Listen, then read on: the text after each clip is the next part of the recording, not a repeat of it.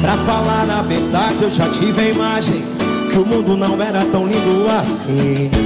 Desde Eva e Adão, que perderam a noção do perigo, geraram Abel e Caim. Deus, sua humanidade, deveres, vaidade, o livre-arbítrio em qualquer coração. Na beleza do céu, na pureza do mel, o direito de ir em qualquer direção. Sodoma e Gomorra, do avesso da fé que reinasse em Jerusalém. O fim do holocausto na guerra do mal contra o bem. Ainda bem que contra o bem o mal não se dá bem. Ensinamentos de grande Martin Luther King, tipo Bob Marley e Madre Teresa e valeu zumbi. Que a imagem que eu tinha do mundo não era tão linda assim. Deus dá a mão a quem quer pão, Deus dá o chão pra quem semeia. E quando nasce a escuridão, na ausência do sol vem a luz e clareia. Hoje eu tenho a dimensão, sou criador e criatura, pois ao ouvir essa canção tem exemplo atual na antiga escritura.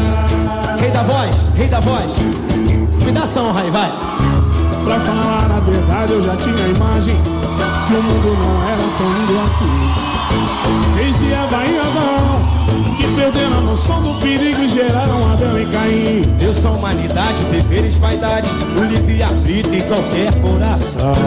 Na beleza do céu, na pureza do mel, o direito de ir em qualquer direção.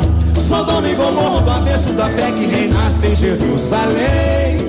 O fim do holocausto na guerra do mal contra o bem. E aí, gente, muito boa tarde e sejam bem-vindos mais uma vez ao nosso programa Apocalipse Afro-Descendente.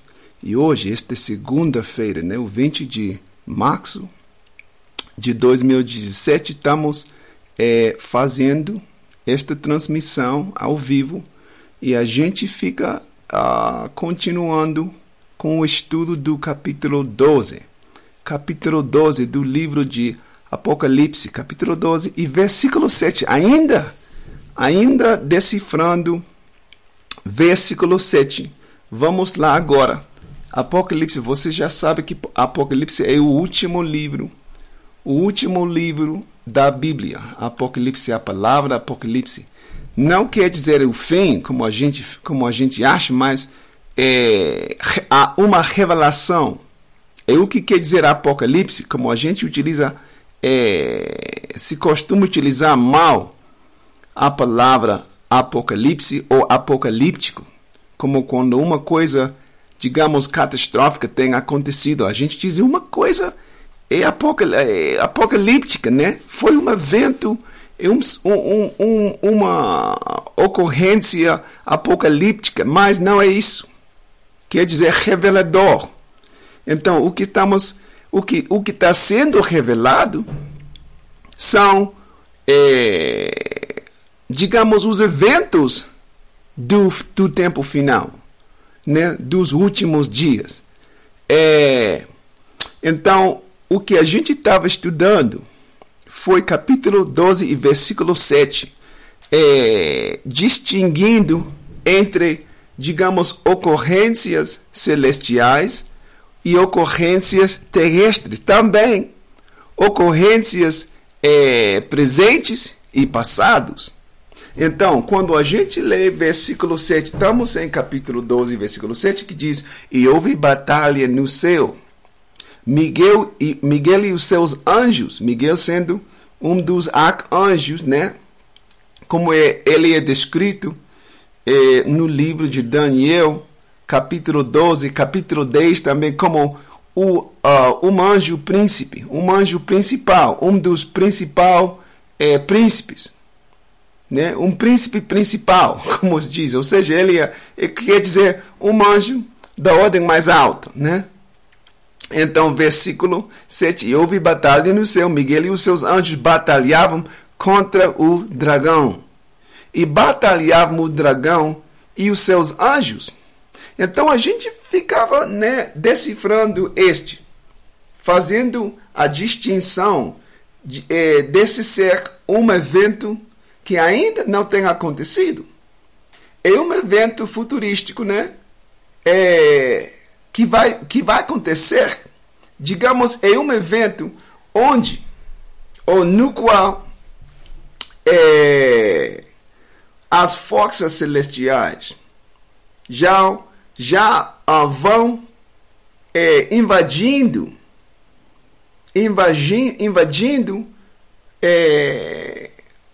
a existência terrestre, ou seja, o nosso mundo, a nossa dimensão, entendeu? Então, neste versículo, o céu quer dizer o reino dos homens. Miguel representa, neste versículo, as forças celestiais encabeçadas pelo Senhor Yahushua, ou seja, pelo Salvador, pelo Redentor, quem a gente chama de Jesus Cristo. Então, Miguel, e tudo isso você sabe que a gente tem esclarecido nas duas transmissões, nos dois episódios anteriores. Ou seja, o papel que protagoniza Miguel e o que ele representa neste capítulo e neste versículo. Então, o que eu estava mostrando eram outras profecias, ou seja, profecias mais sobre o mesmo evento. E o evento é o que em alguns livros chama de o dia da vingança do Senhor. Em outros livros dos profetas, simplesmente o dia do Senhor. No Novo Testamento, o dia final, ou o dia de juízo, o juízo final. O juízo final. Então, isto é profetizado em muitos livros, tanto especialmente em livros do Antigo Testamento. Então, quando diz que Miguel e os seus anjos batalhavam contra o dragão, tanto quanto Miguel representa as forças celestiais, o dragão representa, não é uma outra força celestial do lado dos maus, é uma força terrestre, né? Representando todos os exércitos da raça humana, que é chamado em Apocalipse capítulo capítulo 19 e versículo 19, a besta, os reis da terra e os seus exércitos. Isto é uma das correspondências que a gente fez entre este Apocalipse capítulo 12, versículo 7, com Isaías capítulo 34, versículos 1 para 10, também Isaías capítulo 63, né? E todos eles com Apocalipse capítulo 12 e Apocalipse capítulo 19. Agora quero mostrar outros, né? Ou seja, a mesma profecia sobre o mesmo evento, mas em outros livros. Também a gente leu Joel, se lembra? Era Joel capítulo 3. Joel capítulo 3 dizia que onde se reunirão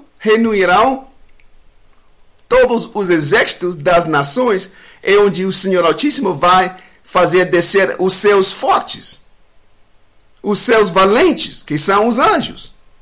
Então, isto é o que a gente leu nas últimas duas transmissões. Então, hoje vamos ler algumas. Deixa ver. Sabe uma coisa? Quero ler. Bom, o livro do profeta no Antigo Testamento se chama Abacuque. Vamos lá. Onde fica Abacuque? Bom, você sabe como chegar para o livro de Daniel. Em relação ao livro de Daniel, 2, 3, 4, 5, 6, 7, 8. São 8 livros depois do livro do profeta Daniel. Então você tem Daniel, Oséias, Joel, Amós, Obadias, Jonas, Miqueias, Naum e Abacuque. Abacuque, vamos lá. Vamos para o livro do profeta Abacuque. E é capítulo 3.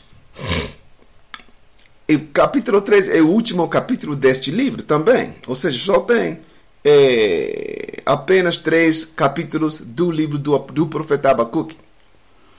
Então, vamos começar com... Sabe uma coisa? Bom, deixa eu ver. Estou vendo. Bom, vamos ler versículos 1 para 3, 1 para 4. Olha o dia que está descrevendo Abacuque. Oração do profeta Abacuque sobre Sigionote, ou Sigionotes, se diz. Sigionote. Ouvi, Senhor, a tua palavra e temi. Ou seja, isto é ele, como ele está respondendo a uma visão, a uma palavra, uma mensagem, um recado do Senhor que ele recebeu, né? Ouviu, Senhor, a tua palavra e temi. Aviva, ó Senhor, a tua obra no meio dos anos. No meio dos anos, faze-a conhecida. Na tua ira, lembra-te da misericórdia. O que quer dizer isso? Bom, o que ele viu, né, era tão horrível que está pedindo que o Senhor se lembre da misericórdia no meio da sua ira.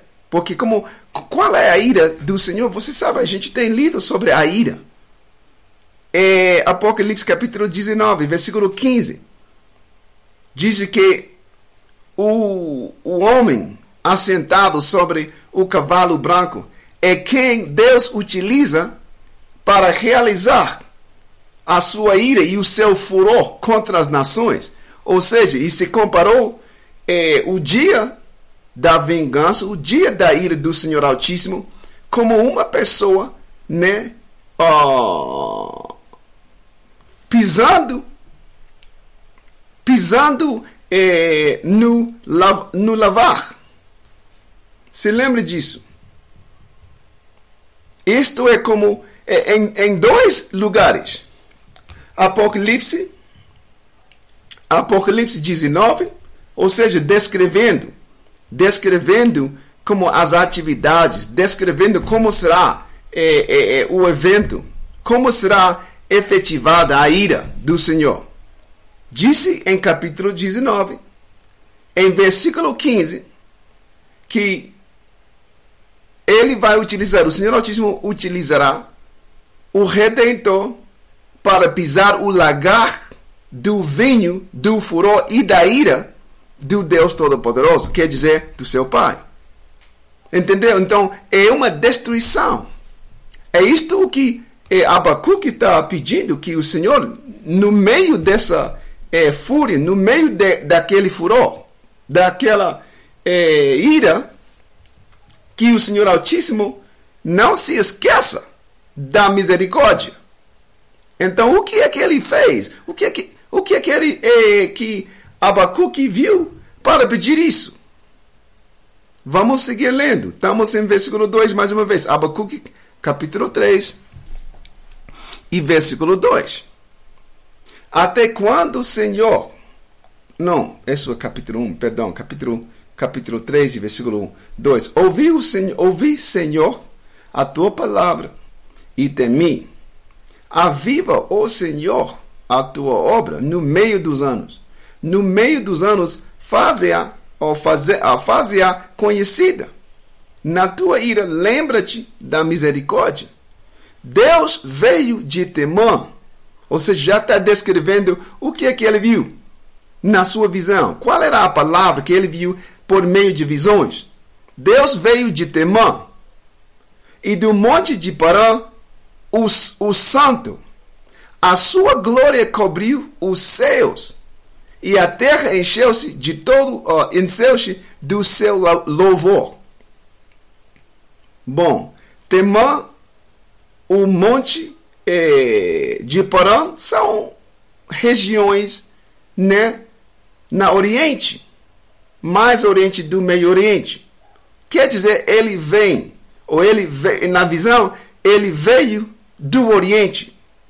como o Senhor Redentor, ele descreve que ele vem como a luz que vem, ou um relâmpago que vem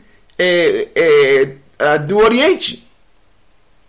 E de lá, dirigindo-se para o Ocidente.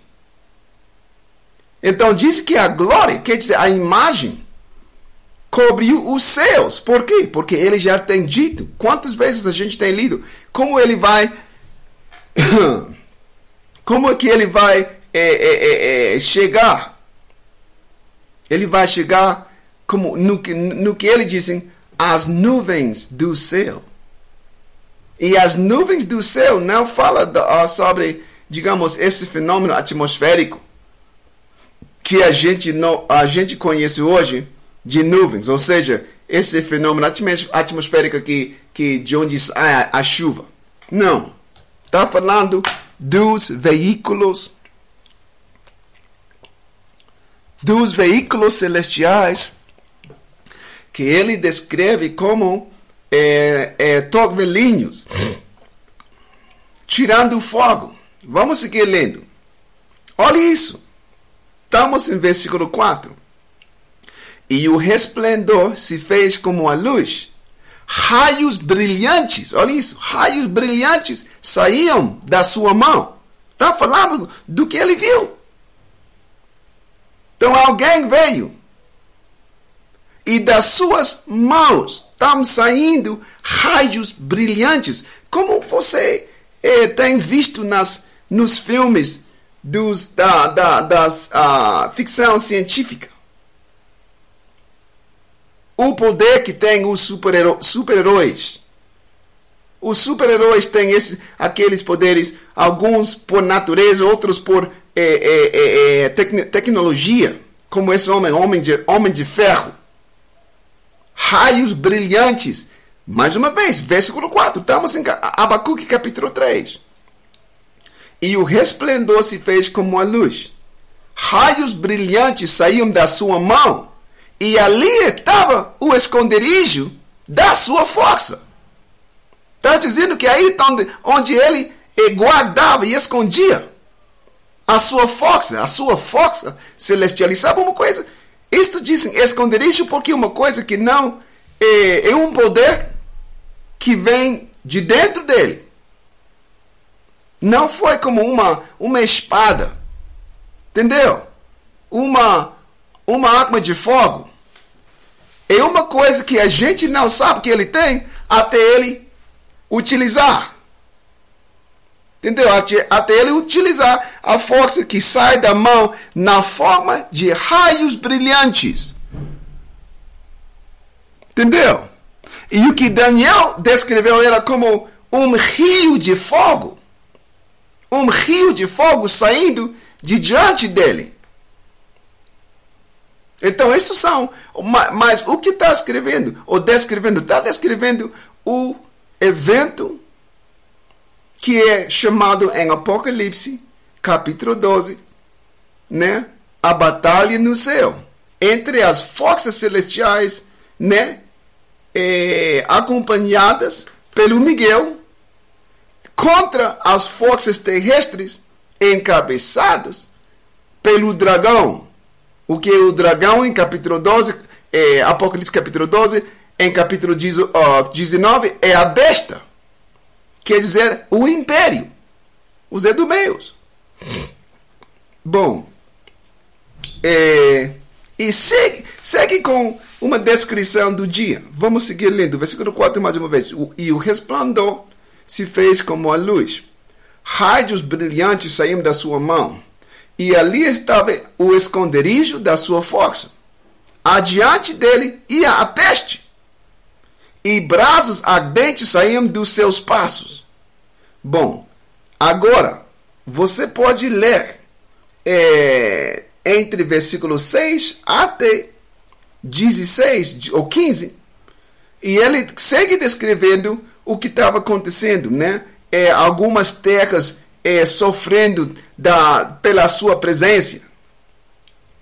Pela sua presença, como por exemplo, em versículo... Vou seguir lendo. Estamos em versículo 5.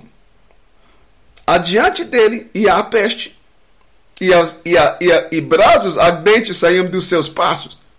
Parou e mediu a terra. Ou seja, está mostrando que ele está numa coisa que está movendo. E num certo momento ele para. Então ele diz em versículo 6: parou e mediu a terra. Olhou e separou as nações. Como sabemos que isso está falando do mesmo? Ele está o que se chama uma nuvem, mas é um veículo celestial. E ele para. Já está fazendo alguma coisinha descrito cá como medindo a terra. E mediu a terra. Olhou e separou as nações. Onde fica isso? Isso fica em capítulo aqui. Deixa eu ver. É Mateus capítulo 25, eu acho.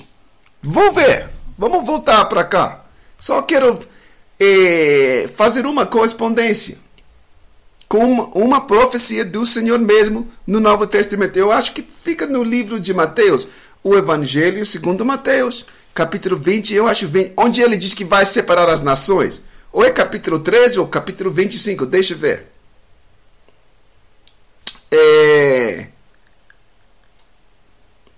Onde? Então, deixa eu ver. Estou examinando o Evangelho segundo Mateus. E... um momentinho. Deixa eu ver. Aí está. Olha isso. Só vamos ler versículo. Estamos em capítulo 25. Mateus capítulo 25, versículo 31 e 32. E diz: e quando o Filho do Homem vier em sua glória, ou seja, é o mesmo evento. Se lembra que Abacuque disse que quando ele viu o Senhor, ele disse que a sua glória cobriu os céus. Então, isto é ele vendo na sua glória. E que disse que ele parou e mediu a terra e separou as nações. Olha o que diz cá. Isso foi Abacuque. Agora estamos em Mateus, capítulo 25, versículo 31. E quando o Filho do Homem vier em sua glória, e todos os santos anjos com ele, então se assentará no trono da sua glória, e todas as nações serão reunidas diante dele, e apartará uns dos outros, ou seja, a separação das nações, como viu Abacuque. E todas as nações serão reunidas diante dele, e apartará uns dos outros, como o pastor aparta dos bodes as ovelhas. Aí segue com a mensagem que o Senhor Redentor está falando cá em Mateus 25. Agora vamos voltar só para mostrar que muitas vezes fala sobre o mesmo evento, mas oferecendo detalhes diferentes. E desse modo você pode conseguir, ou seja, pela leitura de todos, você consegue entender ou conseguir uma imagem, né, mais panorâmica. Então, vamos voltar para o Antigo Testamento, para o livro de Abacuque, mais uma vez. Abacuque, capítulo 3, estamos em versículo, eu acho que versículo 6, era. Isso. Disse, parou e mediu a terra. Olhou e separou as nações. Os montes perpétuos foram esmiuçados. Os outeiros eternos se abateram, porque os caminhos eternos lhe pertencem. Agora, olha isso, versículo 7. Vi as tendas de Cusã, ou de Cusã, em aflição. Quem é ele? Se você não entender os nomes antigos dos povos, não vai entender isso. Cusã é o pai da nação, hoje chamada de Etiópia. Etiópia antigo, quer dizer aqui. Ou seja, a nação de Etiópia antiga consiste hoje, figura entre eles o que a gente chama hoje Somália também. Etiópia, Somália, Djibouti, um país no chifre da África, na região chamada da chifre de África, né? Djibouti, Eritreia e algumas partes de Sudão e Quênia. Isto é Cusã hoje. Vi as tendas de Cusã em aflição. Tremiam as cortinas da terra de Midian. Quem é Midian? Midian hoje é Arábia. Arábia é a terra de Midian. Bom, então, vamos seguir lendo. Acaso, estamos em versículo 8.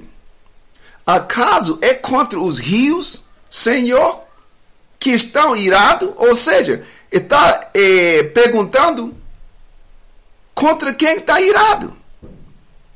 Porque a sua presença afetou toda a natureza, os montes, as nações, os povos.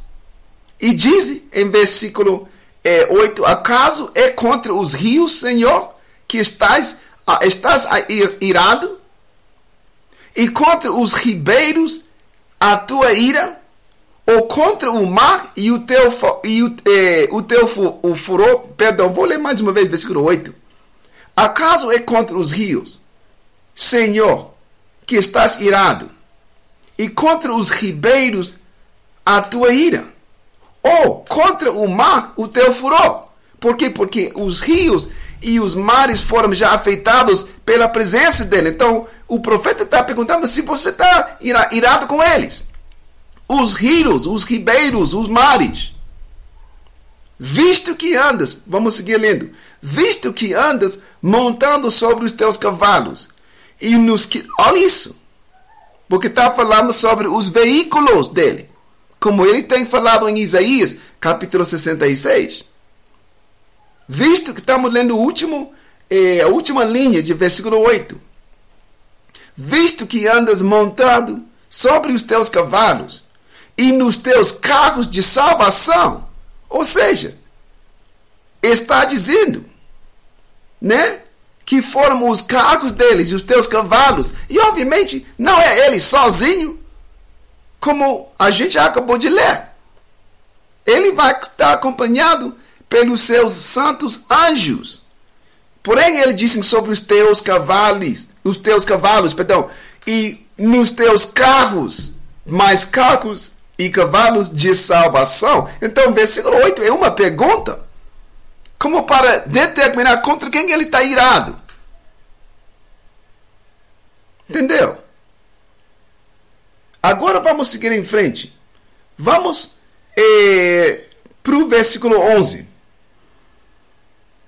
Como a natureza foi afetada pela glória da presença do Senhor Altíssimo no dia do seu furor, da sua ira. Versículo 11 diz: o sol e a lua pararam nas suas moradas, andaram à luz das tuas flechas. Olha isso. Andaram, ou seja, a lua e o sol, ambos, pararam nas suas moradas. Onde estão as moradas deles? A morada deles, perdão, é a expansão. O que a gente chama o céu, né? No ar, lá por cima. Mas quando dizem eles andaram à luz das flechas do Senhor, quer dizer que as flechas foram mais brilhantes do que o sol e a lua. É isto que quer dizer. Ou seja, foram, diminuídas pela luz das flechas do Senhor. Ou seja, o que são flechas cá? São, os raios de versículo 4, que saíam da mão. Mas estes estão saindo de diante dos carros. Como você tem visto nos filmes de ficção científica, né? Sempre tem aqueles OVNIs, né? Tirando de em frente os raios, queimando a gente, né? Evaporando a gente. Com esse fogo, esse raio sobrenatural. É isto o que está dizendo.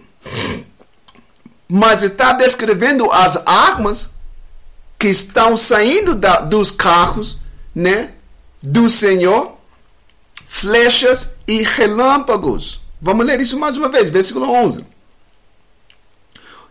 O sol e a lua pararam nas suas moradas. Andaram à luz das tuas flechas, ao resplendor do relâmpago da tua lança. Ou seja, são como flechas e lanças. Você sabe que uma flecha e também uma lança são armas de guerra. Versículo 12. Com indignação marchaste pela terra. Com ira trilhaste os gentios. Olha isso. Porque está falando da destruição das nações. Ou seja, você já sabe o que quer dizer os gentios. Os gentios são o quê? São todas as nações não israelitas. Ou seja, todos os grupos étnicos que não se figuram entre as tribos de Israel. Quem ficam espalhados entre os gentios. Somos nós, espalhados entre as nações. Versículo 12. Com indignação marchaste pela terra. Com ira trilhaste os gentios. Tu saíste para a salvação do teu povo. Olha isso. Porque está descrevendo o que são, digamos, dois eventos num evento só. O que é a destruição, o dia de juízo final. Ou como está escrito em outros livros, né? O dia da vingança do Senhor. O dia do Senhor. O que contra as nações é um juízo final. Ao mesmo tempo, é uma salvação para Israel. É o que está dizendo no versículo 12 e 13. Mais uma vez. Com indignação marchaste pela terra. Com ira trilhaste os gentios. Como está falando sobre pisar o lagar do vinho. Em Apocalipse capítulo 19 e Isaías capítulo 63. O que é chamado pisar o lagar cá é chamado trilhar os gentios. Versículo 13. Tu saíste para a salvação do teu povo, para a salvação do teu ungido. E quem é o ungido de Deus? Já tem anunciado isso no livro de Salmos, capítulo 5, capítulo 105. Capítulo 105 do livro dos Salmos, versículo 6 para 15, detalhadamente descreve os descendentes ou a descendência de Abraão, os filhos de Israel, como o ungido do Senhor. Então a salvação é para eles. Mas ao mesmo tempo que porque eles estão sendo salvados das terras onde foram espalhados. Entendeu? E ao mesmo tempo o Senhor Altíssimo já está efetivando o juízo contra as nações que maltratou o seu povo. Estamos em versículo 13. E tudo isto é o dia no qual o dragão está sendo vencido pelo Miguel e os seus anjos, em capítulo 12 de Apocalipse, versículo 7. Quantos juízos finais? Ou seja, quantos juízos finais tem? Tem quantos juízos finais, então? Ou seja, ou é final, ou é semifinal. Como você tem esses eventos de esportes onde você tem um partido semifinal e depois um final. Não, o juízo não é assim. O juízo é só um dia. É um evento que daquele momento para em frente já fica sendo estabelecido o reino de Deus no mundo, na terra. Então, mais uma vez, versículo 13. Tu saíste para a salvação do teu povo, para a salvação do teu ungido. Tu feriste a cabeça da casa do ímpio. Olha isso, porque é uma descrição, cara. A cabeça, não somente o ímpio, mas a cabeça da casa do ímpio. Quem é o ímpio? Se lembra? Vamos, é uma coisa que a gente tem de examinar. Porque é uma descrição de quem Deus vai estar atacando. Entendeu? Tu feriste a cabeça da casa do ímpio. Quem é o ímpio? É o mesmo nas cujas mãos fica o mundo. Ou nas cujas mãos fica o controle do mundo, da terra. Vamos examinar isso neste momento. Porque a cabeça quer dizer dos ímpios tem, digamos, uma liderança reconhecida entre eles. A casa quer dizer a nação, como Deus fala sobre a casa,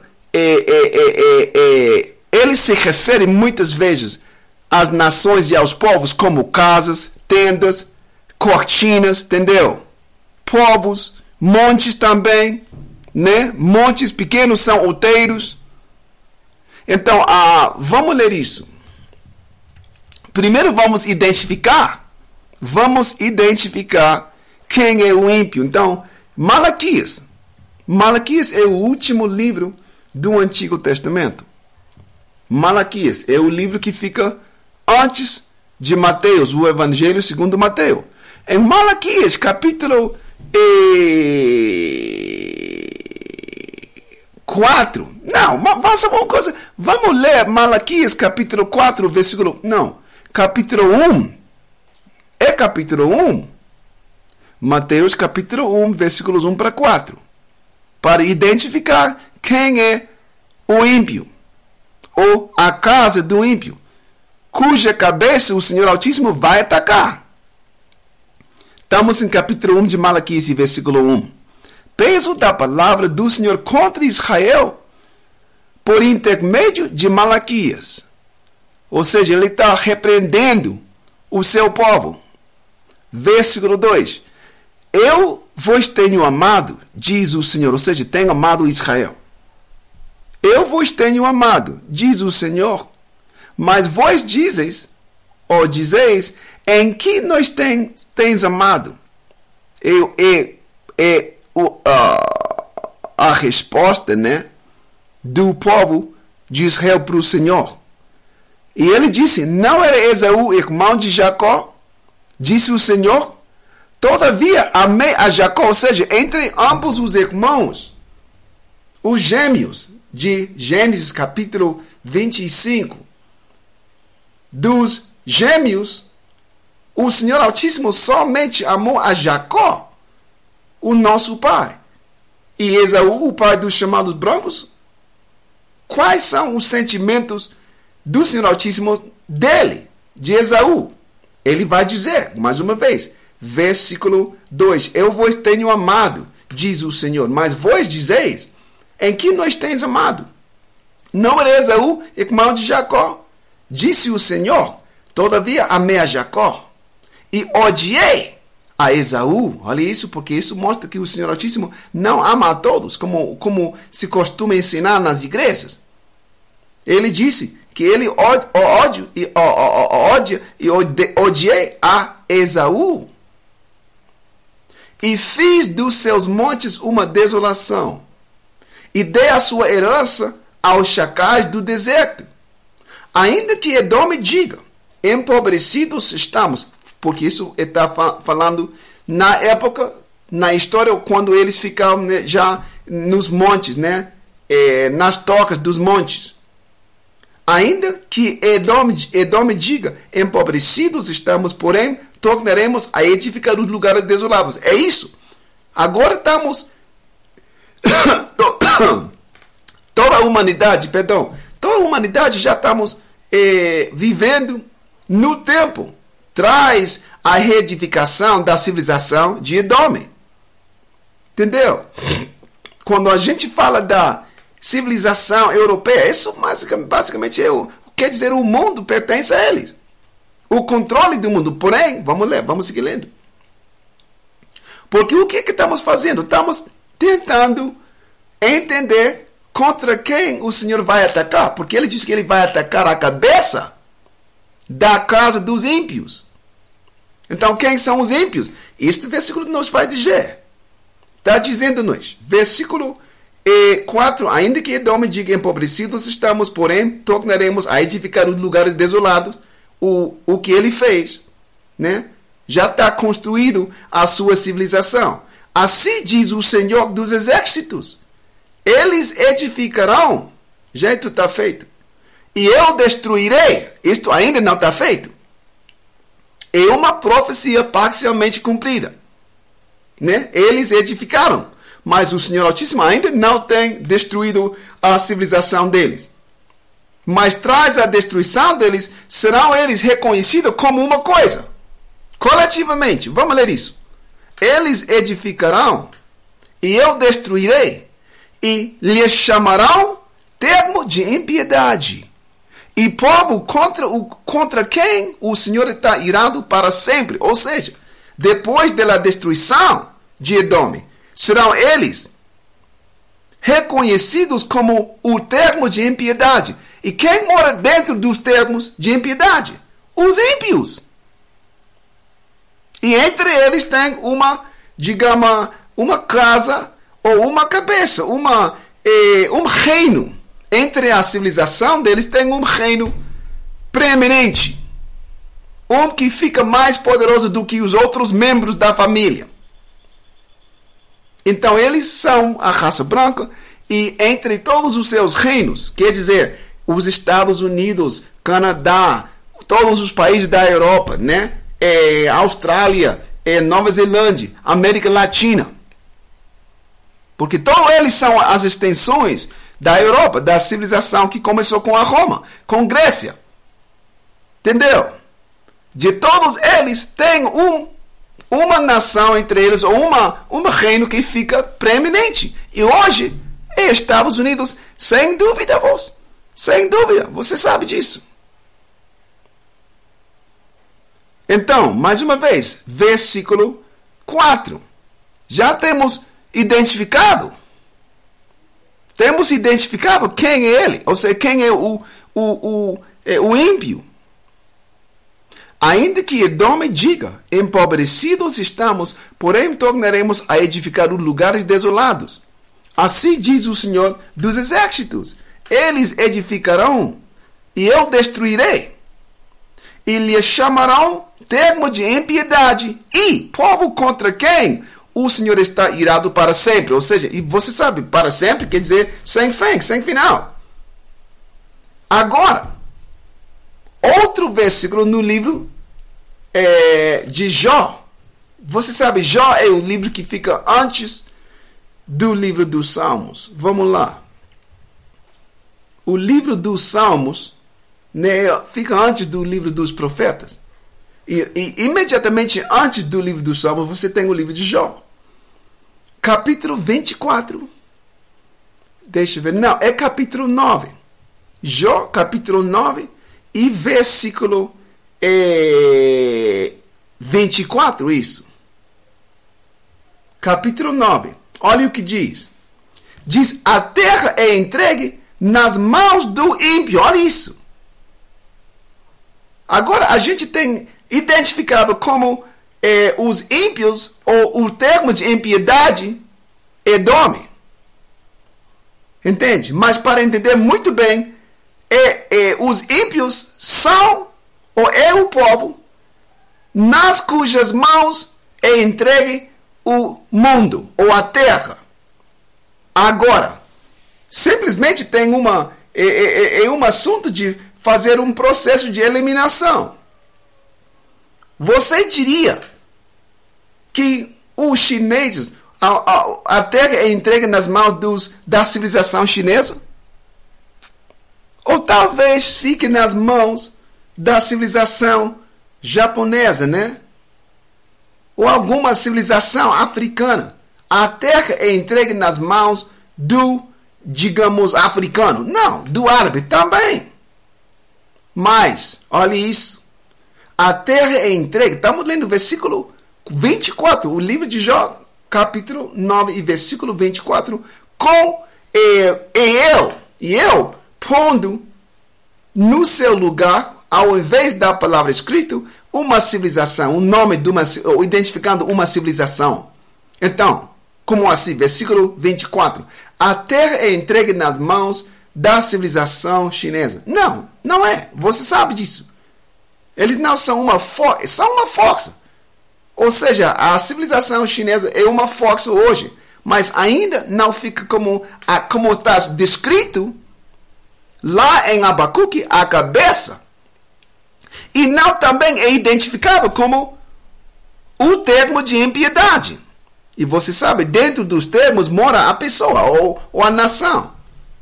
Ou seja, dentro dos termos de impiedade mora o ímpio. Não o justo, ou não o preso, não o refém, mas o ímpio. Versículo 24. A terra é entregue nas mãos do africano, a terra é entregue nas mãos do árabe, a terra é entregue nas mãos dos indígenas? Não. Mas dá para entender isso. A terra é entregue nas mãos dos chamados brancos.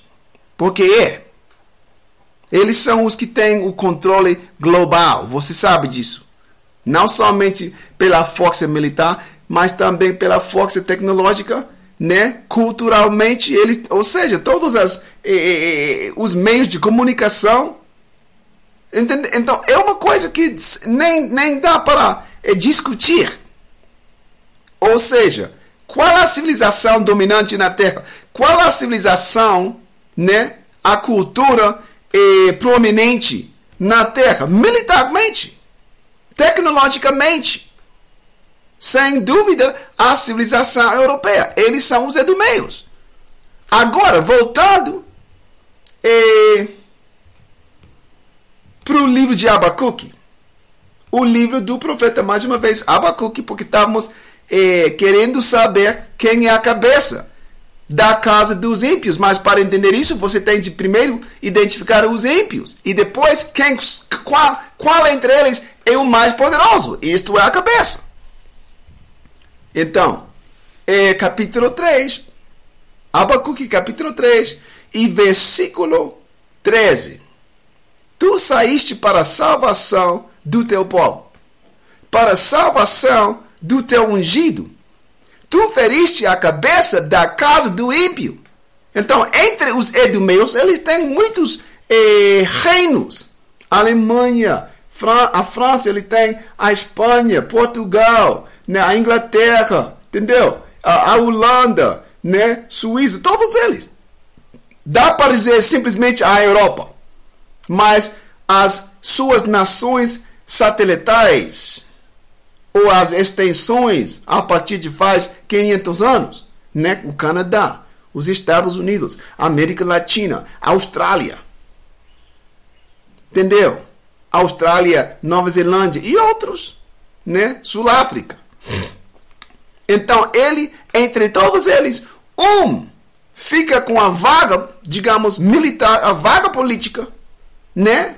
A vaga tecnológica, né? Financeira, monetária, como cabeça. Então, entre todos eles, qual é? Estados Unidos. Então, Abacuque está descrevendo a destruição desse lugar, mas em outros lugares está descrito esse evento, como a destruição da Babilônia, no Novo Testamento, da Grande Babilônia.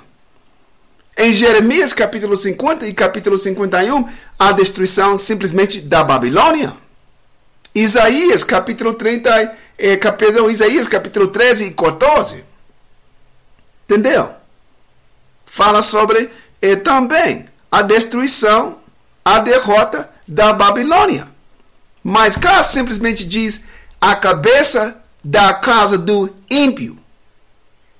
E porém, é muito importante que você saiba quem é o ímpio.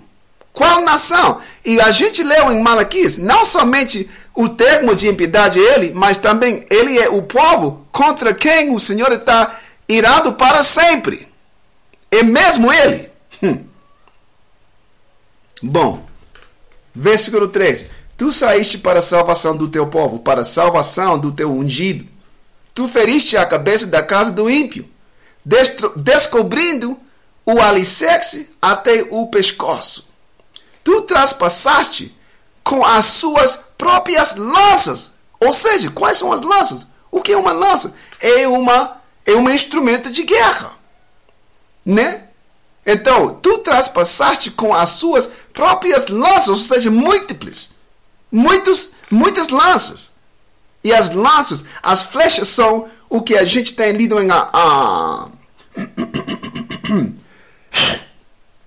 o que a gente tem lido em Jeremias capítulo 50.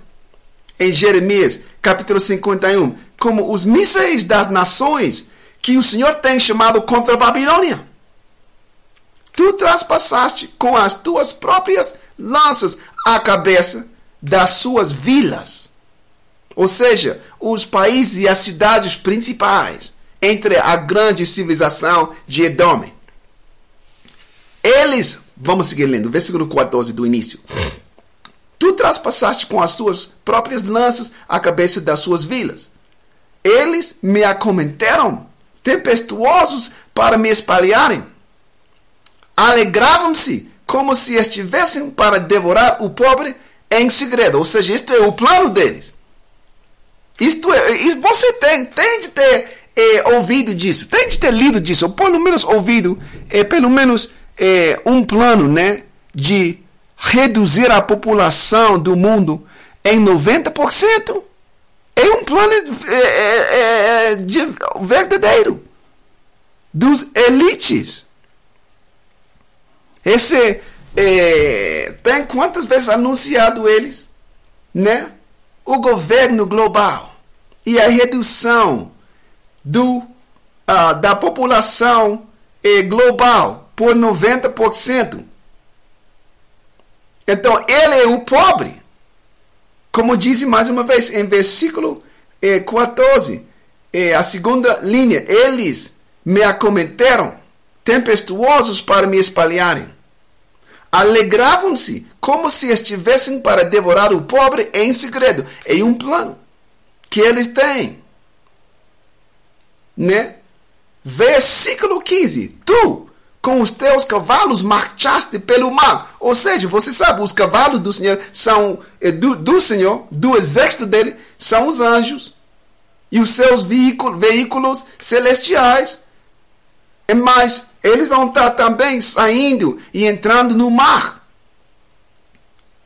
Tu com os teus cavalos marchaste pelo mar, pela massa de grandes águas. Ouvindo eu, agora ele está resumindo o que ele, digamos, o efeito que essa visão tem nele. Ouvindo eu, estamos em versículo 16. Ouvindo eu, o meu ventre se comoveu. A sua voz tremeram os meus lábios. Entrou a podridão nos meus ossos. E estremeci dentro de mim. No dia da angústia descansarei. Quando subir contra o povo que invadirá com as suas tropas. Ou seja, Abacuque está descrevendo, resumindo isto, está descrevendo este evento como uma invasão com as tropas do Senhor.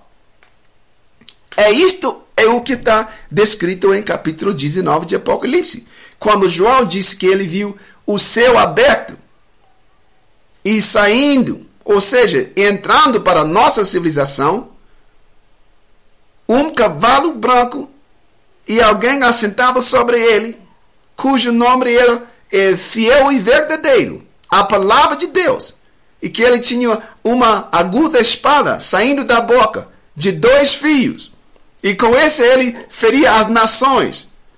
E disse que, e seguindo-o, em cavalos brancos também, os anjos, ou os exércitos celestiais, como está escrito. Então, é o mesmo evento. É uma invasão. Então, o que o dragão, ou seja, quem peleja contra o dragão, Miguel e os seus anjos, é uma força celestial. Mas o dragão e os seus anjos é uma colaboração de todos os exércitos terrestres contra as forças celestiais. Entendeu? Como as igrejas se costumam ensinar isso, como isso é uma coisa que aconteceu faz quantos milhas de anos? Quando Satanás foi lançado fora do céu. Isso não é uma profecia sobre a queda da força terrestre satânica, do diabo, que é uma nação. Agora, mais uma vez e última vez, versículo 16. E vamos voltar para o capítulo Apocalipse, capítulo 12. Ouvindo eu, o meu ventre se comoveu, a sua voz tremeram os meus lábios, entrou a podridão nos meus ossos, e estremeci dentro de mim, no dia da angústia. Olha isso, é uma coisa que ele quer saber. O que é chamado o dia do juízo, o dia do Senhor, o dia da vingança do Senhor. Hoje, ou neste versículo, é chamado o dia da angústia. E ele está querendo saber se ele vai descansar, se ele vai ficar tranquilo neste dia. No dia da angústia, descansarei, quando subir contra o povo que invadirá com suas tropas. Mas contra qual povo? Você acabou de ler. Em Malaquias, capítulo 1, versículo 4. Edom. Eles, embora eles digam, eu edificarei, assim diz o Senhor, eles edificarão, mas eu destruirei. E lhes chamarão, né, o termo de impiedade e o povo contra quem Deus está irado para sempre. Isto é o povo mesmo que o Senhor invadirá com as suas tropas, que está cá em versículo 16, capítulo 3 de Abacuque, versículo 16. Está descrevendo o que é uma invasão, e obviamente celestial. As forças terrestres, contra as forças terrestres. Entendeu? Agora, é outro. Tem outro. Mas primeiro vamos fazer uma releitura do versículo que estamos examinando. O versículo principal, o versículo, digamos, a referência, que estamos utilizando como referência. Estamos em Apocalipse, capítulo 12 e versículo 7. E houve batalha no céu. Miguel e os seus anjos batalhavam contra o dragão. E batalhavam o dragão e os seus anjos. Você sabe que a gente já tem identificado o dragão como também a besta. E a besta é uma força terrestre encabeçada pela a civilização europeia. E a civilização europeia é encabeçada pelos Estados Unidos. E basicamente está falando do OTAN. Você sabe que isto é a força mundial, né, baseada na Europa, mas encabeçada pelos Estados Unidos, financiada em maior parte por ele também. E são eles que têm o poder militar sobre todas as outras nações. Você entende isso? Então, sabe uma coisa? Só mais um lugar onde a gente vai ler desse mesmo evento, né? Voltamos para o livro de Joel. Joel, onde ficou eu fico no Antigo Testamento, o livro do profeta Joel. E Joel, em relação ao livro de Daniel, você tem Daniel, depois de Daniel tem o livro Daniel, Oséias, e depois de Oséias, né, Joel. Joel fica como 2 livros depois do livro de Daniel. E vamos para o capítulo 2. Joel, capítulo 2. Joel, capítulo 2.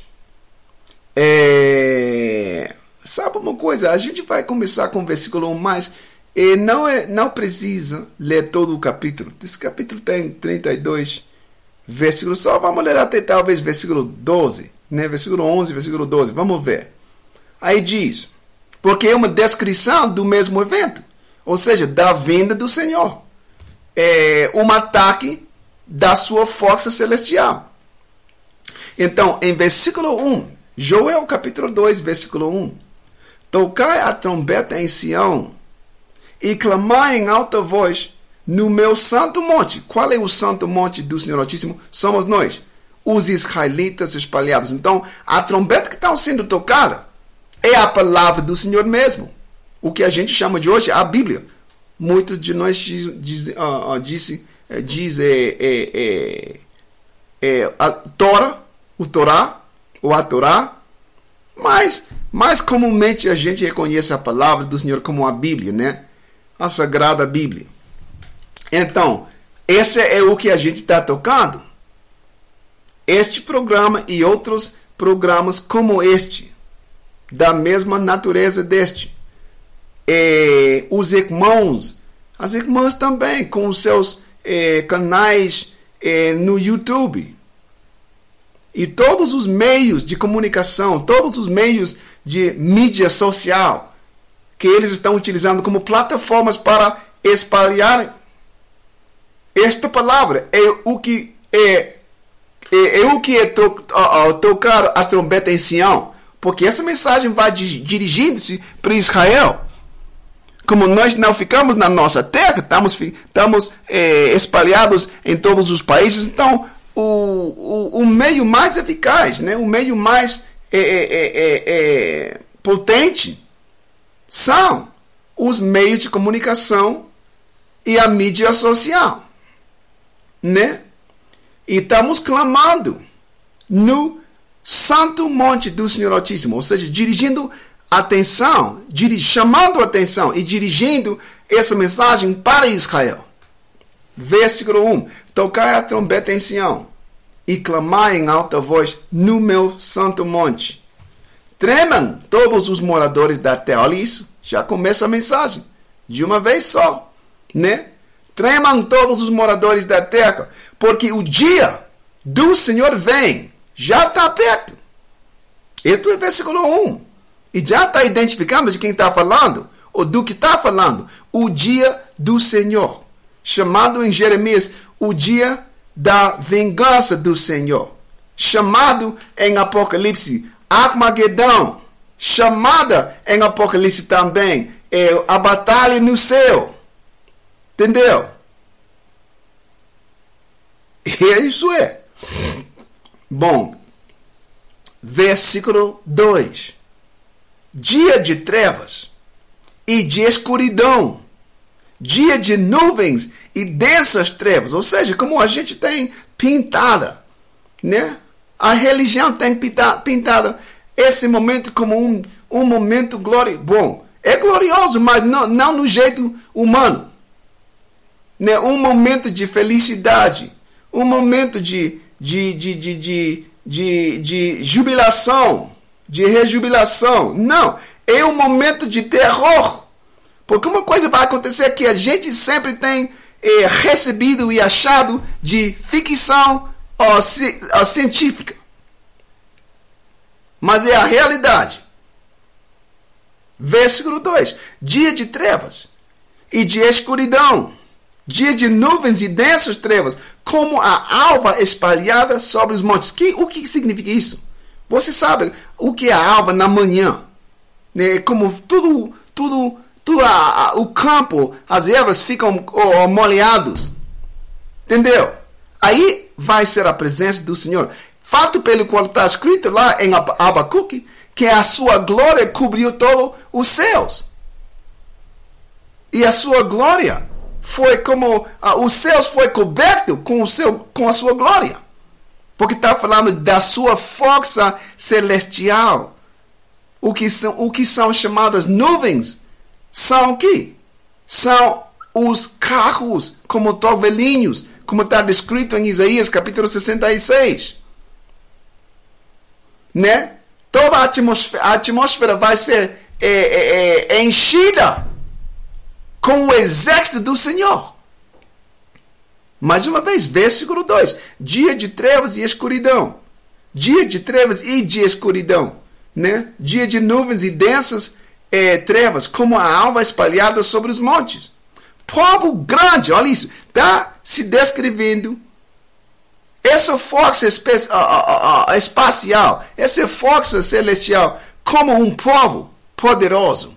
E você vai ver, não está falando de nenhuma força terrestre. Porque ele vai dizer, isto é o instrumento da ira do Senhor. Depois de descrevê-lo, vai dizer o que é. Dia de trevas, de escuridão, dia de nuvens e densas trevas, como a alva espalhada sobre os montes. Povo grande e poderoso, qual nunca houve desde o tempo antigo, nem depois dele haverá pelos anos adiante, né? De geração em geração. Diante dele, olha isso, porque é uma descrição semelhante à que está escrito em Abacuque, mas um pouquinho mais detalhada cá neste momento. Versículo 3. Diante dele um fogo consome. Perdão, mas é uma coisa, e sabe uma coisa, não gosto de utilizar os filmes tanto como exemplos, porque como a gente considera esses filmes, mas como lhe disse, como eu tenho dito, é ficção científica, mas é como tem no mundo artístico, tem uma coisa, um dito, ou uma pergunta que se faz, ou se está imitando a arte, a realidade, ou seja, como num filme, ou a arte, se a arte reflete a realidade, ou a realidade, arte. É um fenômeno assim. Ou seja, na arte de cinematografia, você nos cines, né? Neste mundo, as obras que eles fazem, por maior parte, refletem a realidade, coisas com as quais a gente, os que apreciam a arte, somos familiarizados. A gente dá para identificar com o que estão oferecendo a arte. Então, nos filmes, sempre quando fala, ou sempre quando, toda vez que fala, o tema é de uma invasão celestial, sempre mostra, né, o efeito, ou seja, uma civilização, a civilização humana sendo completamente destruída pela força dos aliens. Dizendo isso porque isto é o que está descrito cá em versículo 3. Disse, diante dele um fogo consome. Quer dizer, em frente do carro vão estar saindo um fogo. Como nos filmes, né? E atrás dele uma chama brasa. Ou seja, eles deixam queimando a civilização. Quando eles vêm atirando fogo, vêm atirando aqueles raios dos seus veículos celestiais. Entendeu? E atrás, o efeito desse ataque sempre deixa a civilização ou a cidade onde ele tem atacado em chamas e desértico. E o exemplo mais vívido é o filme de Dia de Independência, quando eles estão sincronizando o seu ataque. Se lembra disso? Isso faz já como mais de 20 anos, eu acho. Né? 20 anos, o primeiro filme de Dia de Independência, quando os extraterrestres chegaram para a Terra, primeiro se puseram sobre todos as cidades maiores, as cidades mais, ou as cidades capitais no mundo. Mas o filme estava enfocando no que estava acontecendo lá nos Estados Unidos. Então, houve um OVNI houve um OVNI acima da cidade de Los Angeles, acima da cidade de Nova York, sobre o edifício, né, o prédio, como se chamava aquele prédio? O prédio, perdão, que me vai escapando o nome daquele prédio. Império. Sim, o prédio de estatal imperial, algo assim. Um OVNI ficava sobre ele. E também um outro OVNI ficava sobre a Casa Branca. Se lembra disso? 3 lá um sobre Los Angeles, um hotel prominente na cidade de Los Angeles, outro num edifício, num prédio prominente da Nova York, e outro sobre a Casa Branca.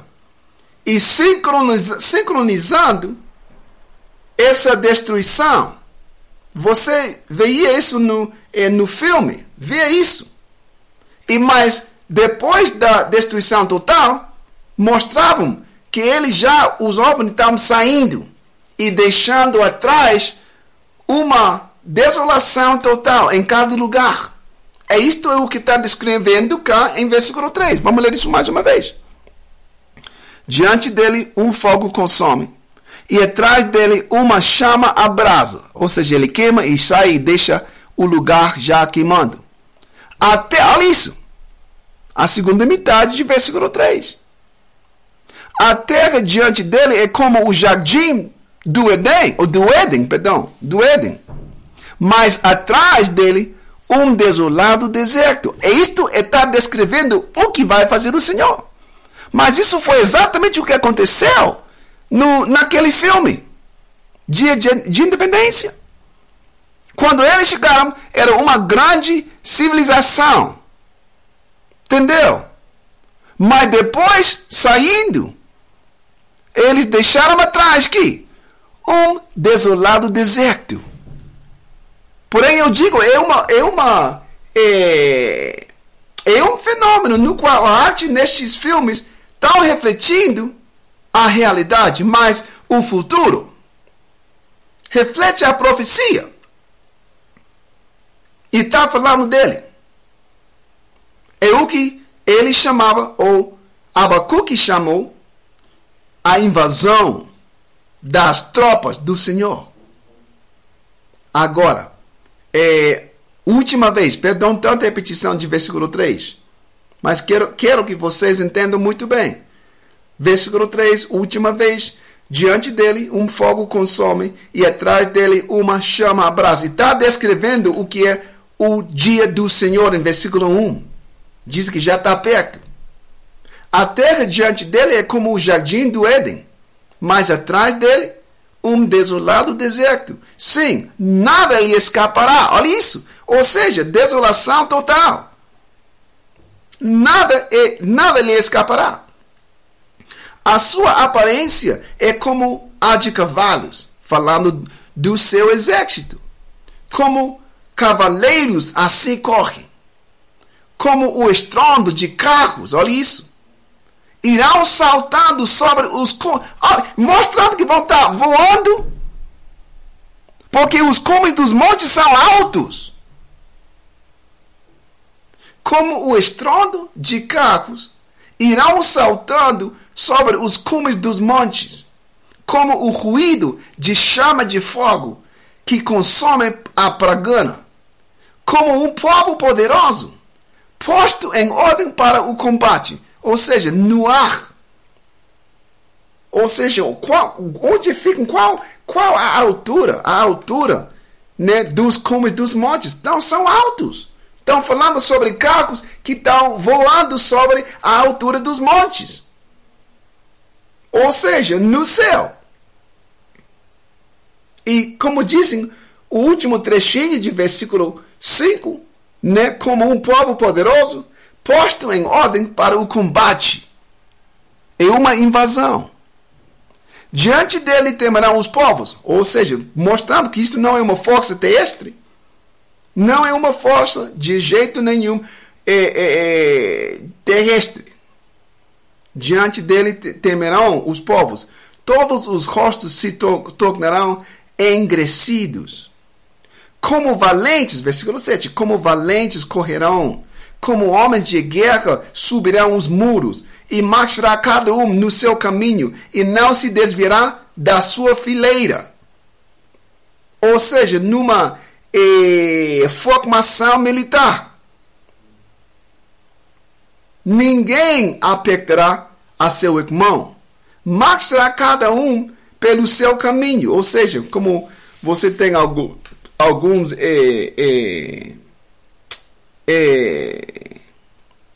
momentos, algumas situações nas quais, pelo que se chama a confusão do combate, muitos dos soldados, às vezes, né, mata o seu próprio soldado. Entendeu? Está dizendo em versículo 8, ninguém apertará a seu irmão. Ou seja, eles não serão como mortes acidentais entre eles. Marchará cada um, estamos em versículo 8, marchará cada um pelo seu caminho, sobre a mesma espada, olha isso, sobre a mesma espada, se arremessarão e não serão feridos. O que quer dizer isso? Porque a gente tem lido em Apocalipse capítulo 12, que é uma guerra, é uma batalha. Ou seja, tantos os soldados terrestres vão estar atirando para eles também. Mas a coisa é que eles não vão ficar afetados, não ficarão afetados pelas armas humanas, pelas armas terrestres. É o que está dizendo versículo, a segunda metade de versículo 8, sobre a mesma espada, porque as espadas utilizadas hoje, os instrumentos de guerra, basicamente, ou seja, os instrumentos mais básicos de guerra são as armas de fogo, as pistolas, AK-47, todos eles, ou seja, os M16, eles não ficarão afetados de jeito nenhum pelas espadas mortais, pelas espadas humanas, ou seja, pelos instrumentos de guerra terrestres. Sobre a mesma espada se arremessarão e não serão feridos. Irão pela cidade, correndo pelos muros, subirão as casas, entrarão pelas janelas como um ladrão. Diante dele tremerá a terra. Ou seja, está descrevendo o que é o caos. O que é o caos é numa batalha. Versículo 10. Diante dele tremerá a terra. Abalar-se-ão os céus. O sol e a lua se engressarão, como disse lá em Abacuque. E as estrelas retirarão o seu resplendor, porque o céu estará completamente enchido, né? Cheio desses cavalos, desses carros celestiais. O que é chamado em Mateus capítulo 24, Mateus 24, as nuvens do Senhor. Entendeu? Então, quem é isso? O que é isso? Estamos lendo em versículo 11. E o Senhor levantará a sua voz diante do seu... Tudo isso tem sido o exército do Senhor. E ele vai levantar a sua voz, ou seja, ele vai dar ordens para ele. Versículo 11. E o Senhor levantará a sua voz diante do seu exército. Então, não é uma força humana que está sendo descrita cá. É uma força celestial. E o Senhor levantará a sua voz diante do seu exército, porque muitíssimo grande é o seu arraial, porque poderoso é, executando a sua palavra. Ou seja, é uma força celestial que fica para lá, para a execução da palavra, ou seja, o cumprimento das ordens do Senhor. Mais uma vez, versículo 11. E o Senhor levantará a sua voz diante do seu exército, porque muitíssimo grande é o seu arraial, porque poderoso é, executando a sua palavra. Porque o dia do Senhor é grande e muito terrível, e quem o poderá suportar? Olha isso. E tem outros, ou seja, muito mais informação, porque isto é versículo 11 de um capítulo que tem 32 versículos. Mas só estamos lendo as partes ou os versículos que correspondem com a profecia que está escrito lá em Apocalipse capítulo 12, versículo 7. Uma grande batalha. Uma batalha na humanidade. Uma batalha na civilização humana. O que é chamado uma batalha no céu. Entende? Então agora já vamos, por final, voltar mais uma vez para o Apocalipse capítulo 12, versículo 7. Deixa eu ver. Então, estamos cá. Capítulo 12, versículo 7. E disse, e houve batalha no céu. Miguel e os seus anjos batalhavam contra o dragão. E batalhavam o dragão e os seus anjos. Ou seja, uma força celestial no início de versículo 7 contra uma força terrestre, né? No final de versículo 7. Isto é o que a gente já tem lido muitas vezes, né? Em Apocalipse capítulo 19, versículos 11 para o final, onde entra na civilização humana uma força de um exército que está escrito lá, um exército celestial, encabeçado pelo homem, assentado num cavalo branco, e quem vai estar esperando ele já reunido, o que, como disse lá em capítulo 19 e versículo 19, já fica reunidos a besta, quer dizer, a força, a civilização europeia e as suas forças militares, dizem, e os reis da terra, quer dizer, todos os chefes de estados e os seus exércitos, ou seja, uma colaboração de todas as forças terrestres para pelejarem contra a força que vai entrando, a força celestial, o exército celestial que vai entrando contra eles. Então é o mesmo evento por toda a Bíblia. Toda a Bíblia está falando disso.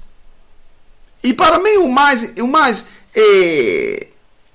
talvez interessante é Abacuque, que o chamou como uma invasão das tropas do Senhor, porque exatamente é isso. Entendeu? Então, quero fazer... Sabe uma coisa? Até mesmo Jesus falou disso. Até mesmo. Vamos lá. Vamos para o Mateus. Perdão. Mateus. Você sabe, Mateus é o primeiro livro do Novo Testamento. Né? O primeiro dos 4 evangelhos. Mateus, Marcos, Lucas e João. Vamos para o livro do Evangelho de Mateus. Mateus, capítulo 13. Vamos lá. É uma invasão no qual será eliminado os maus da terra. Então, como por meio, digamos, de um mal-entendimento, esse lenda de Satanás, ou seja, a lenda que Satanás foi lançado fora do céu, está baseado, digamos, na malinterpretação, ou no malentendimento, melhor, no malentendimento de Isaías capítulo 14, perdão. Mais uma vez, como quando... Não sei se você tem ouvido isso, né? Quando o menino, né, nas igrejas, disse que houve uma batalha no céu e Satanás foi lançado do céu para a terra. essa lenda, essa mentira, é um mal-entendimento da profecia escrita, a profecia escrita em Isaías, capítulo 14, e Apocalipse, capítulo 12. Porque também em capítulo 12 diz que o dragão foi precipitado do céu para a terra. Mas é uma profecia no Novo Testamento que está confirmando uma profecia já feita no Antigo Testamento que ainda não tem acontecido. Agora, estamos em Mateus capítulo 13. Em capítulo 13, vamos começar com o versículo, porque Cristo falou desse mesmo, ou seja, um ataque. Deixa eu ver. Porque ele falou em parábolas. Sabe uma coisa? A gente vai ficar... Vamos começar com o versículo 34. O que aconteceu no início deste capítulo? O Redentor, ou seja, Yahweh Shai, começou a falar, como foi seu costume fazer, em parábolas, sobre o final, sobre a sua volta, sobre o ataque celestial contra a terra. Então, a gente não vai ler tanto as parábolas, mas vamos ler as interpretações que ele mesmo explicou para os seus apóstolos. Então, isso começa em versículo 34. E disse, tudo isto disse Jesus, por parábolas, à multidão, e nada lhes falava sem parábolas, para que se cumprisse o que fora dito pelo profeta, que disse, abrirei em parábolas a minha boca. Isto está no Salmo 78, versículos 1 e 2. Abrirei em parábolas a minha boca. Publicarei coisas ocultas desde a fundação do mundo. Então, tendo despedido a multidão, foi Jesus para casa. E chegaram ao pé dele os seus discípulos, dizendo, explica-nos a parábola do joio do campo. E ele respondendo, disse-lhe, o que semeia a boa semente é o filho do homem. Olha isso. Ele está fazendo a explicação de uma parábola que eles não entendiam. Eles não entendiam o que ele falava. Ou seja, entre todas as palavras, foi isso que eles não entendiam. Versículo 37, mais uma vez. E ele respondendo, disse-lhes, o que semeia a boa semente é o filho do homem. O campo é o mundo. E a boa semente são os filhos do reino. Neste capítulo, os filhos do reino são os filhos de Israel. Você vai ver isso depois. E o joio são os filhos do maligno. Ou seja, tem um povo na terra com a designação dos os filhos do maligno. E quem é o maligno? Vai ver. O maligno é o mesmo dragão de Apocalipse capítulo 12. É a mesma besta de Apocalipse capítulo 19, de capítulo 13, de capítulo 17. Mais uma vez, o campo é o mundo. Estamos em 38. O campo é o mundo, e a boa semente são os filhos do reino. E o joio são os filhos do maligno. O inimigo que o semeou é o diabo, ou seja, quem pôs o joio, que são os filhos do maligno no campo, foi o diabo. Mas está falando sobre o espalhamento dessa raça durante o tempo da expansão da civilização europeia, ou seja, da expansão da civilização edomeia. O que a gente chama os chamados brancos hoje. Versículo 39. O inimigo que o semeou é o diabo. E a ceifa é o fim do mundo. E os ceifeiros são os anjos. Agora, o que vão fazer os anjos? Assim, versículo 40. Assim como o joio é colhido e queimado no fogo, Assim será na consumação deste mundo, ou seja, do mundo europeu. Como a gente tem lido em Jó, capítulo 9, versículo 24. A terra é entregue nas mãos dos ímpios. Os ímpios são os que têm controle deste mundo. Mais uma vez, 40. Assim como o joio é colhido e queimado no fogo, assim será na consumação deste mundo. Mandará o Filho do Homem os seus anjos. Agora você tem uma chave importante. O fato ou seja, o fato pelo qual está escrito como Miguel e os seus anjos, porque diz cá que o Senhor, o Redentor, tem enviado, tem mandado os seus anjos. E em capítulo 12, versículo 7, os anjos estão encabeçados pelo Miguel, um anjo principal, um arcanjo, entendeu? Então ele mesmo cá está dizendo que ele vai mandar, fato pelo qual está mencionado Miguel em capítulo 12 e não o Senhor mesmo, mas em capítulo 19 ele é mencionado. Ou seja, a presença de um representa a presença do outro. Entendeu? Agora, é o mesmo evento descrito em capítulo 12 de Apocalipse como a batalha no céu. Mas o céu, neste versículo, é a terra. E os outros versículos é a terra. Versículo 41. Mandará o Filho do Homem e os seus anjos.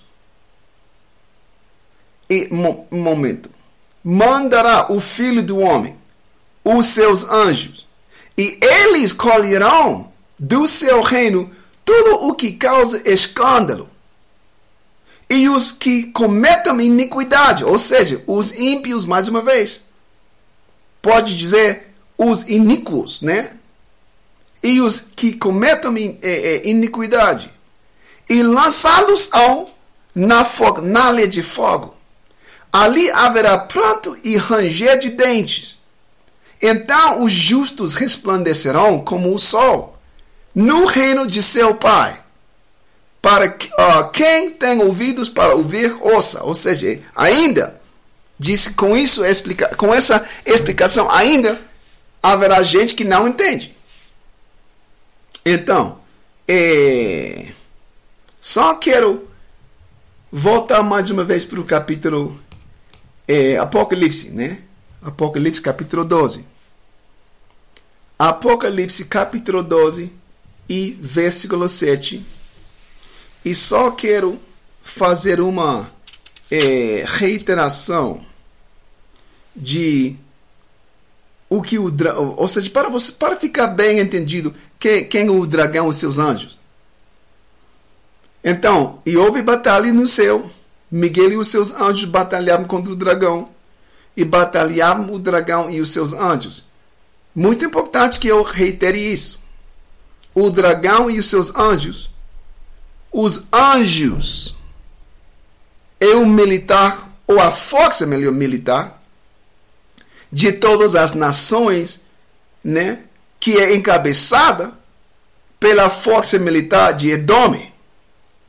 E a força militar de Edom é o que a gente chama, é o que é chamado hoje a OTAN, a Organização do Tratado do Atlântico ao Norte. Você sabe porque como sabe? Digo isso porque tem membros. E os membros do OTAN pertencem por maior parte a algo. Tem alguns, digamos, exceções pelas razões estratégicas. Alguns membros não pertencem geograficamente à massa Europa, à região da Europa, perdão. Não todos, a maior parte, digamos 97% deles, 90% deles pertencem geograficamente à massa europeia. E Eles são os que vão encabeçando o mundo militar. Ou seja, militarmente. Quando os Estados Unidos têm uma campanha militar para realizar, eles chamam sempre membros de OTAN. Entendeu? Agora, encabeçando este grupo, estamos decifrando o que são os anjos do dragão. Então, além da força da OTAN, tem as outras nações não membros. Por exemplo, Rússia.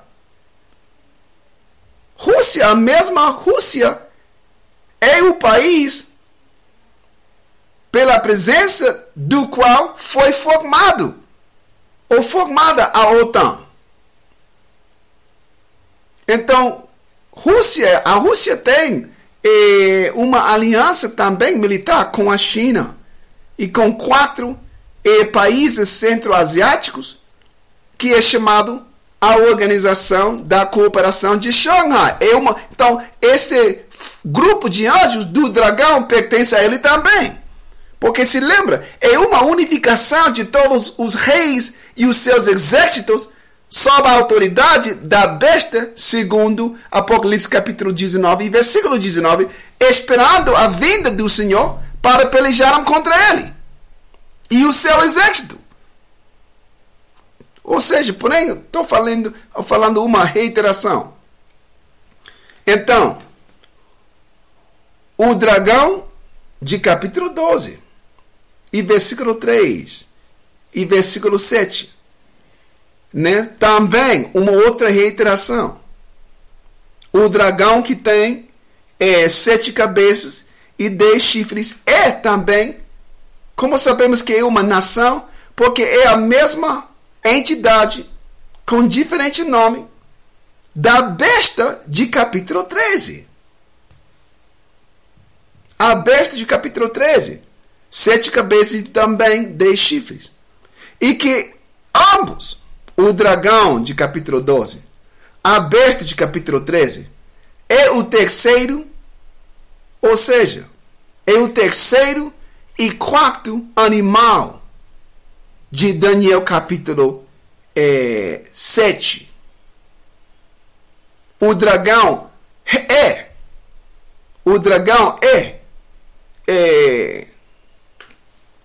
ou seja, figura entre os terceiros 4 bestas ou animais de Daniel capítulo 7, na sucessão dos últimos 4 impérios. Então, é isso, nada mais. Só isso.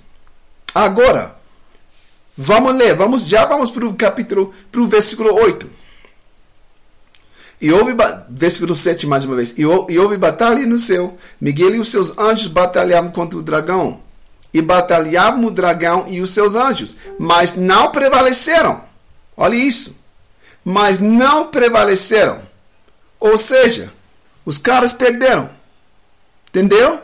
Não, quer dizer que não prevaleceram. Né? Perderam feio. É isso. E no futuro. Mas não prevaleceram, nem mais o seu lugar se achou nos céus. Cá, nos céus, entre as grandes civilizações da Terra, eles foram eliminados. É isto no futuro.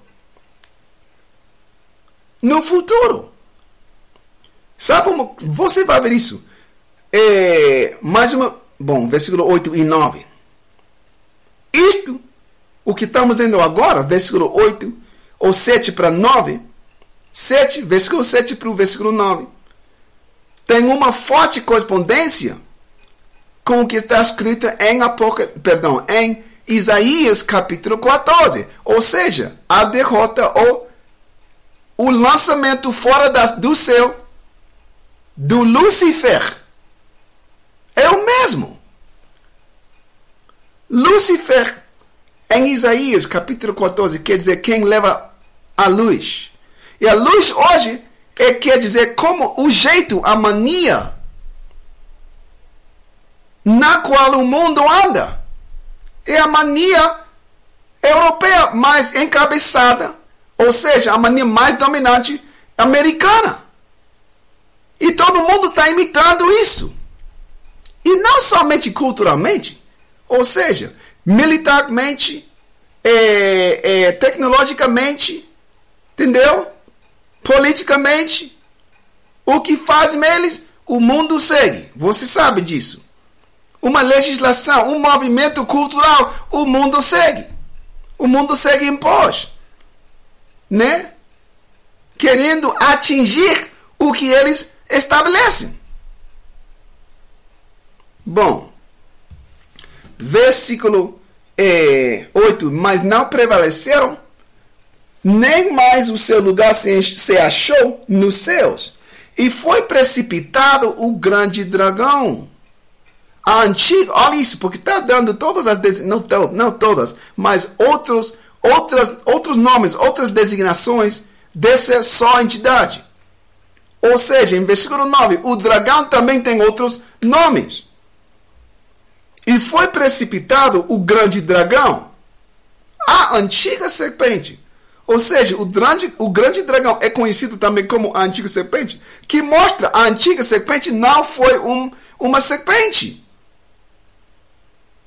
Não foi simplesmente uma cobra, cara. Simboliza a natureza daquela nação, um grupo étnico que influenciou ao povo de Adão. Entendeu? A antiga serpente, chamada o diabo, ou seja, o diabo é uma entidade terrestre. E é conhecido também como Satanás. É o que diz em versículo 9. Mais uma vez, versículo 9. E foi precipitado o grande dragão, a antiga serpente, chamada o diabo e Satanás, que engana todo o mundo. Este é o que está fazendo, até agora está fazendo. Enganando a gente pelas suas mentiras, pelas suas ilusões tecnológicas, né? Ele foi precipitado na terra e os seus anjos foram lançados com ele. Isso está falando sobre, profetizando sobre a derrota da civilização. Os anjos, neste versículo, tanto quanto o versículo 7, são os membros, ou seja, a população. A população, membros da civilização europeia. São os seus anjos, as multidões deles. Os franceses, os ingleses, os americanos, os canadenses, os espanhóis que ficam reconhecidos como já latino-americanos, hispanos, né? Fato pelo qual sempre estamos dizendo que não somos latinos, né? Não somos hispanos, somos israelitas espalhados, conquistados por eles, e que levamos já a influência deles, mas não somos da semente deles. Última vez, versículo 9. E foi precipitado o grande dragão, a antiga serpente, chamada o diabo, e Satanás, que engana todo o mundo. Ele foi precipitado na terra, e os seus anjos foram lançados com ele. Ou seja, ele está falando da perda do controle, né, e da posição prominente na terra eles. Se lembra, houve uma época na qual Egito ficou como a civilização prominente. E foram eles também, depois das 10 pragas de Deus, eles foram também precipitados na terra. E toda a população egípcia foram lançados dessa posição com ele, ou seja, com Faraó. Eu mesmo. Foram seguidos pelos assírios. Os assírios, eles encontraram o mesmo destino que tinha encontrado os egípcios. Depois os babilônios. Depois deles os persas. Depois deles os gregos. Agora os filhos dos gregos e romanos estão dominando agora. Estamos morando nos últimos dias da época do quarto animal de Daniel capítulo 7, a besta de Apocalipse capítulo 13 a 17 e 19, e o dragão de capítulo 12. Capítulo 12 e capítulo 20 também. Então, como não dá tempo neste momento para fazê-lo, na seguinte transmissão, vamos fazer uma correspondência, vamos reconhecer uma correspondência que existe entre Apocalipse capítulo 12, versículos 7 a 9, e Isaías capítulo 14, e o lançamento fora, a precipitação de Lúcifer em Isaías, e mostrando, e depois vamos fazer uma brevíssima, talvez, leitura, mostrando que isso não quer dizer o anjo espiritual, a entidade celestial chamada também de Satanás. Ele é a força deles. Ou seja, os europeus têm uma força, como a gente tem chamado hoje, tem falado nos principados celestiais que andam perante cada nação. Cada nação tem um grupo de anjos, uma força celestial. E esta força celestial é chamada de principado. O principado dos edomeus é Satanás, a entidade espiritual, quem ainda mora nos céus. Então, isso é o que a gente tem de examinar. Tem de examinar a correspondência que existe entre, basicamente Isaías, capítulo 14, versículos 4 até 16, algo assim. 16 ou 20, algo assim. E Apocalipse, capítulo 12, versículo 7 para 9. E para mostrar que não está falando, ou seja, não está profetizando ambos, Isaías ou Apocalipse capítulo 12, de uma atividade que aconteceu no mundo espiritual, vamos ler o livro de Jó. Ou seja, não o livro, somente 2 capítulos. Capítulo 1 e capítulo 2, que mostra como Satanás... E não, a gente tem de ler muito.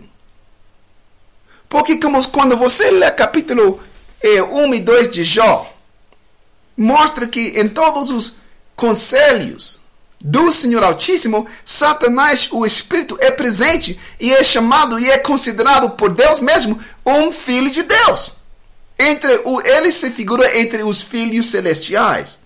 Entendeu? De Deus. E se ele foi lançado fora, por que ele fica lá? Então, quando que ele foi lançado? Entendeu?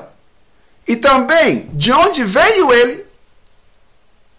De onde veio ele? Quando chegou para tentar Yahweh em Lucas capítulo 4.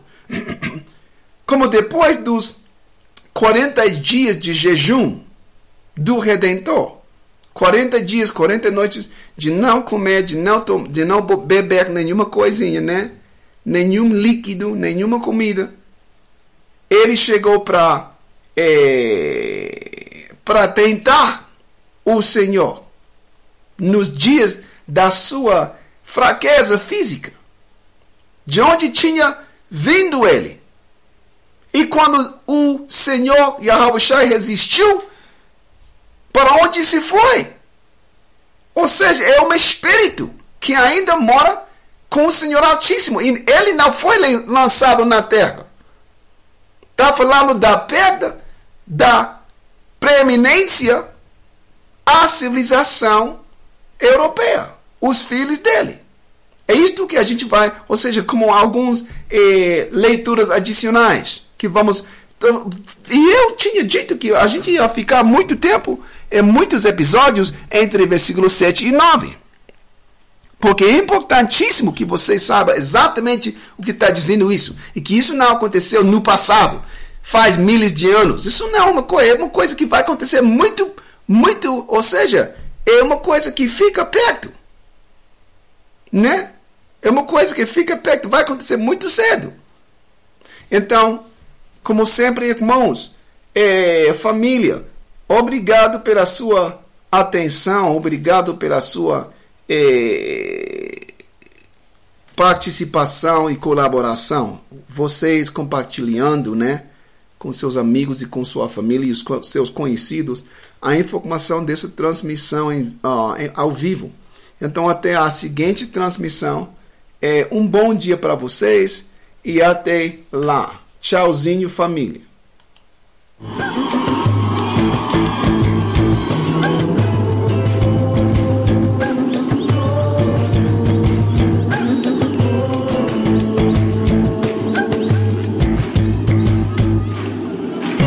Pra falar a verdade, eu já tive a imagem que o mundo não era tão lindo assim.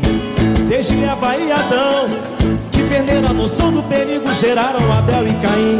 Deus, sua humanidade, deveres, vaidade, o livre-arbítrio em qualquer coração. Na beleza do céu, na pureza do mel, o direito de ir em qualquer direção. Sodoma e Gomorra, do avesso da fé que reinasse em Jerusalém. O fim do holocausto na guerra do mal contra o bem. Ainda bem que contra o bem ou mal não se dá bem. Ensinamentos de grande Martin Luther King, tipo Bob Marley e Madre Teresa e valeu zumbi. Que a imagem que eu tinha do mundo não era tão linda assim. Deus dá a mão a quem quer pão, Deus dá o chão pra quem semeia. E quando nasce a escuridão, na ausência do sol vem a luz e clareia. Hoje eu tenho a dimensão, sou criador e criatura, pois ao ouvir essa canção tem exemplo atual na antiga escritura. Rei da voz, me dá essa honra aí, vai. Pra falar a verdade, eu já tinha a imagem que o mundo não era tão lindo assim. Desde Eva e Adão, que perderam a noção do perigo e geraram Abel e Caim. Deus, sua humanidade, deveres, vaidade, o livre-arbítrio em qualquer coração. Na beleza do céu, na pureza do mel, o direito de ir em qualquer direção. Sodoma e Gomorra, do avesso da fé que reinasse em Jerusalém. O fim do holocausto na guerra do mal contra o bem. Ainda bem que contra o bem o mal não se dá bem. Ensinamentos de grande Martin Luther King, tipo Bob Marley e Madre Teresa e valeu zumbi. A imagem que eu tinha do mundo não era tão linda assim. Deus dá a mão a quem quer pão, Deus dá o chão pra quem semeia. E quando nasce a escuridão, na ausência do sol vem a luz e clareia. Hoje eu tenho a dimensão, sou criador e criatura, pois ao ouvir essa canção tem exemplo atual na antiga escritura. Deus dá a mão a quem quer pão, Deus dá o chão pra quem semeia. E quando nasce a escuridão, na ausência do sol vem a luz e clareia. Hoje eu tenho a dimensão, sou criador e criatura, pois ao ouvir essa canção tem exemplo atual na antiga escritura. Aquele que segue a justiça e a bondade terá a perfeição da vida. A escritura também diz: amai-vos uns aos outros como eu te amo. Eu também te amo, meu irmão.